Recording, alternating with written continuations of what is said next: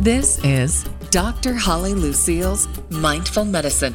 Here's Dr. Holly Lucille. Hi, folks. Thank you so much for spending part of your day with us. This is Dr. Lucille on Mindful Medicine. And today we're going to be talking about, I think, a really special subject. A little bit different than what I usually cover on this podcast, but I think it's an extremely important subject. Co-parenting. Do you realize that divorce impacts over 2 million children under 18 every year in North America? And co-parenting or shared parenting is increasingly common, yet many couples are fairly ill-equipped to deal with the challenges inherent in raising children under shared arrangements. Boy, oh boy, I have seen this so much. And co-parenting requires empathy and patience and open communication, 3 things that are often challenging for couples who've encountered their marital issues. You can imagine, right? Well, I have a lovely lady with me today. She is the author of a book called Co-Parenting from the Inside Out. Her name is Karen Christensen, and she is a professional life coach, a writer, and a member of Leading Women for Shared Parenting. She writes for Divorce Magazine and the Huffington Post in Canada, and basically has brought together her real-life co-parenting stories that inspired separated parents and helped them understand co-parenting better. And in this book, she offers practical tips and tools that directly benefit families and, of course, the children, which I think is most important. So, Karen, thank you so much for being here. Oh, my pleasure. Very happy to be here. This is, as I mentioned, I have certainly seen, not only in my practice, but in my life, it's devastating, I think, when couples choose to separate. And depending on what terms those are, good, bad, or indifferent, the children can get caught right in the middle. And it's so paramount, I think, to be parented as a child, right? It's almost like I feel sometimes it's our birthright where we're dependent and we go through these psychological stages. And when divorce happens, it can be fairly traumatic, I can assume. Oh, it's like the child's lives are just turned upside down. And they're quite helpless, I think, as the parents try and figure out what on earth to do next. Yeah, so, why is co-parenting just worth talking about? Mm-hmm. I think it's worth talking about because, as you said, it's happening to a lot of parents and in a lot of families. And because even though it is challenging as all get out, it's worthwhile in terms of the outcomes for the children. There's more and more research now that's showing that unless there's evidence of neglect or abuse, in which case it's a bad idea, then having both parents with significant, at least 35% time with the children, impacts and improves their emotional health, their physical health, how they show up in academic settings, and their relationships, not only with their parents, but with their grandparents and people around them. So it's worth it. It's worth the effort, I think. Yeah. So, those kids are so important in a situation like this. This is, the book is, I have it right in front of me. It's fabulous. And, you say at the bottom of it, voices of moms and dads. And of course, I think when we think about co-parenting, when people are separated, it does benefit the children. What is co-parenting right for all separating parents? What do you think? I think it's an important sort of choice for most parents to consider. However, as I mentioned, if there is evidence that either parent has been abusive or abandoned the children, then you need a certain level of involvement and a sense of safety for the children for it to be a good option. And then what can people do? What can these parents do to actually make co-parenting work better when there are some challenges, especially, when people choose to separate from each other in a relationship? Co-parenting is a relationship, right? Where you have a relationship with that parent as a co-parent. And so inherently it has its challenges, I would say. Oh, my goodness, yes. Because for lots of people, when you divorce, you'd be just as happy in some ways if you never had to talk to that person again. And the moms and dads I talked to, and my own experience as well, was it's the first challenge is to deal with your own feelings and accept the reality of what's happening enough that you can sit and have the conversations that you need to have with the other parent. And that's not easy for most people, but it is doable if parents ask for the help that they need.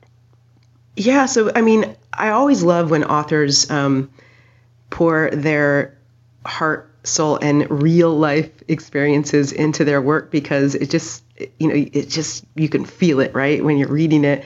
What was the hardest part of co-parenting for you? I think it was, for such a long time, not knowing if the co-parenting was going to work for my sons.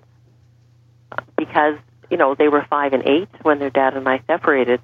And for years after that, I would look at them, okay, their marks dropped a little bit when we split up, but they didn't seem to be really, really distressed. My younger son got a little quieter for a while, but as a parent, it's very difficult to tell. And it wasn't until high school that I started to say, okay, yeah, they're getting it together. So it required some faith that this was a good approach, and that their dad and I were doing it in a reasonably effective way. I think that was the hardest. And then I'm sure there were rewards, though, in figuring this out, right? Oh, for sure. In the short term, one of my rewards was that I had Sundays all to myself. And, when you're parenting and working for everybody, the days are so jam-packed with work and errands and getting the kids to soccer or whatever.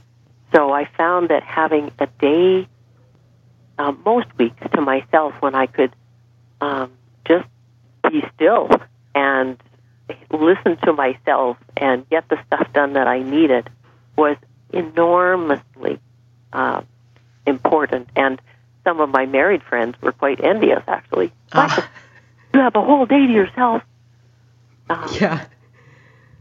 And the other thing was, it had been clear that our marriage was disintegrating, and so it was a huge relief to say, okay, that's not salvageable, so here's a new path, and it may not be the one that anyone would choose, but it's the best of the options, and we can make it work.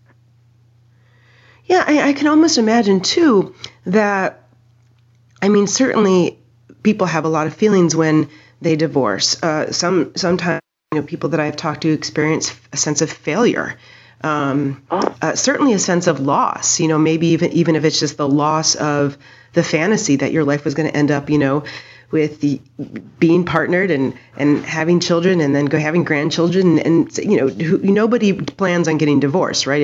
I don't think we think about it that way at all. But I could imagine too, perhaps one of the rewards of doing something like this when you are separating is that you're developing not only a new relationship with your partner, but a relationship with your kids, but also that relationship with yourself. It forces you to sort of, yes, accept those feelings and go through those things as far as loss and grieving and I'm sure anger and, bitterness and all of those other things too. But that one of the rewards is that this relationship, if you do it successfully, could be rewarding in that it's creating new relationships interwoven in that family. Oh, for sure. And in fact, the sense of growth that both moms and dads experienced almost all the time was the huge silver lining in their story. One of them said, you have to be tested. And I was tested, and I found a way to do it. So they found new confidence, a new sense of compassion for other people, and a great sense that, okay, my world is in some ways bigger than it was before because of my own growth, and they also could see that they were better parents because of their growth. One of the things that I think is really important as a parent is that I can't teach my children anything that I haven't already learned myself. And so whatever I learn, it spills over onto my ability to parent them. Tell me, maybe this could have been a better question up front, but how do you define co-parenting? What does it look like? Well, in fact, there are a number of definitions. The most commonly used one is both parents get at least 35% time with their children, and often it's closer to 50, but it doesn't have to be. And the reason that the time is the critical factor is that when you get closer to equal time, more than 20%, say, and 35 and up, both parents end up spending day-to-day time with their children, as well as weekend and recreation and off to the zoo kind of time. So there's a chance for a genuine kind of rooted bond to take place between the children and the parents. The parents get a sense of who the kids are as they're growing, and the children get a sense of who their parents are, both their strengths and their challenges. Wow. Yeah, like I said, I feel like it can be, if this is a choice and everybody's in, it can be sort of a riveting new family structure. And, I love what you said about you can't teach your kids anything that you haven't already learned. And I have felt that too, even as a practitioner, if you don't expand your own container, and being able to, experience things or feel your feelings or sometimes even go through health challenges, that it's almost impossible for you to actually hold somebody else in that space because it's not, you don't have it, right? I remember, and I know this might be a little bit off topic, but I remember, before my mom passed away a couple years ago, and before that, people, of course, around me had lost their parents, and I certainly would say sorry for your loss, but boy, oh boy, I didn't get it. It's kind of like a club, because when I lost my mom, I was like, oh, this is all a new sort of hurt. This is all new. And it made me a more empathetic person, when it comes to a loss like that. And I think that you're right about that. The more that we experience and the more that we continue to work on ourselves and teach ourselves and let ourselves tolerate when we're going through it, the better we are with our children and anybody else we have to do with. Oh, absolutely. And in fact, I know when I talked to moms and to dads, but occasionally I was able to talk to both parents in a co-parenting thing. And one couple said, both of them said, I kind of stopped working on myself when I was married. And when we split up, then I kind of had to. And I think often a big, tough thing like divorce is a bit of an impetus. Sort of whether we want to or not, here's an opportunity for growth. And the people who take it the people I interviewed were very, very happy they had. Oh, I can imagine. Absolutely. Now, I'm interested, what are these, you talk in your book about self-management skills. Can you tell our listeners about that? Sure. When I was past about 10 interviews, I thought, okay, what kind of patterns am I seeing here? And the one that really emerged was the sense that people who had a decent level of emotional awareness, meaning they had some sense of what they were feeling and an awareness of how their behavior was impacting those around them, self-control, just so that you don't abuse the people around you, ability to accept reality was a really important one, because people who didn't accept the reality that things had significantly changed spent a lot of their energy sort of saying, well, this shouldn't have happened, or if this person should have done that, or if I'd only done that. So that 3, the dependability, is another important one, because if you can't trust that people that you're dealing with are going to more or less do what they say they're going to do, then it's hard for trust to be there. And taking others' needs into account when they're sort of planning and going about their own lives was the fifth one. I found people who had sort of medium or better levels of those things were able to work out more varieties of options in the co-parenting arrangement. And the people, especially when both people had less, then, there was a lot more intractable conflict, and just they found themselves going to court more often, and it was just altogether harder on everybody. And one of the things I noticed connected with that is when unfortunately, it can be just one of the partners, right? If they have very low self-management skills, then there tended to be more drama in the situation. And the more intense drama there is between the parents, then the less energy and attention there is for what's happening for the kids and what do the kids need. Sure. Well, and I can imagine, too, how this could become difficult, especially if one of the separated or divorced parents gets a new partner. And there's a tremendous amount of, yet another layer and level of feelings about that, because that then will shift and shape the new family structure for sure. But I also love what you say about co-parenting in that the timing, the 35%, because not only for the parents to, and correct me if I'm wrong, but this is what I'm hearing you say, not only for the parents to sort of be involved in the children's lives, not just their daytime and activities, but their development in nighttime, but also I think the children being able to, be around their parents as they develop and go through things in those same ways. Oh, absolutely. We all are such models for our children if they're with us.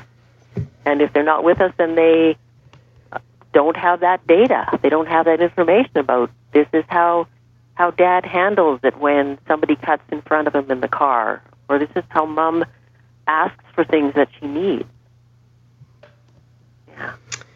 Yeah. Wow. What are some of the things? I mean, you've interviewed a lot of couples. What are some of the mistakes that people make that you are quick to understand and help guide back into the correct way of co-parenting? Well, a lot of them have to do with dealing with their feelings. People who just kind of try and bowl through it and say, I know this is tough, but I'll get through it. And fine, I'm going to co-parent. Blah, blah, blah. Exactly. Exactly. Yeah. It doesn't work for almost anybody. What happens is, instead of the person understanding what they're feeling, whether it's anger or sadness or, as you said, bitterness or whatever, they push the feelings aside, and the feelings then come in uninvited at awkward times and kind of manage the person's behavior. So absolutely their best self is not showing up sometimes when they need it the most. So that's certainly a big one. Being able to focus, and this is very challenging, I think, on what you're doing with the children and not worry too much how your other parent is parenting is, I think, also a mistake I saw some parents make. I mean, obviously, you want to know that children are safe, but beyond that, there are a lot of variations in how everybody naturally parents, and even though it may be lovely for the kids if the parents are very similar in terms of their rules and so forth, it doesn't always happen. And I saw some parents had to really learn to say, okay, I can't control what happens in the other house. I need to focus on what I'm doing with my children and be as good a parent as I can be in that time. That's great. I mean, absolutely. It's, I there's a friend of mine who is dating somebody who is co-parenting, and the stories that I hear, this young girl, she's 11, she has some food sensitivity issues and definitely behaviorally does better when she avoids certain things like wheat and dairy. And she also has a little bit of a weight issue.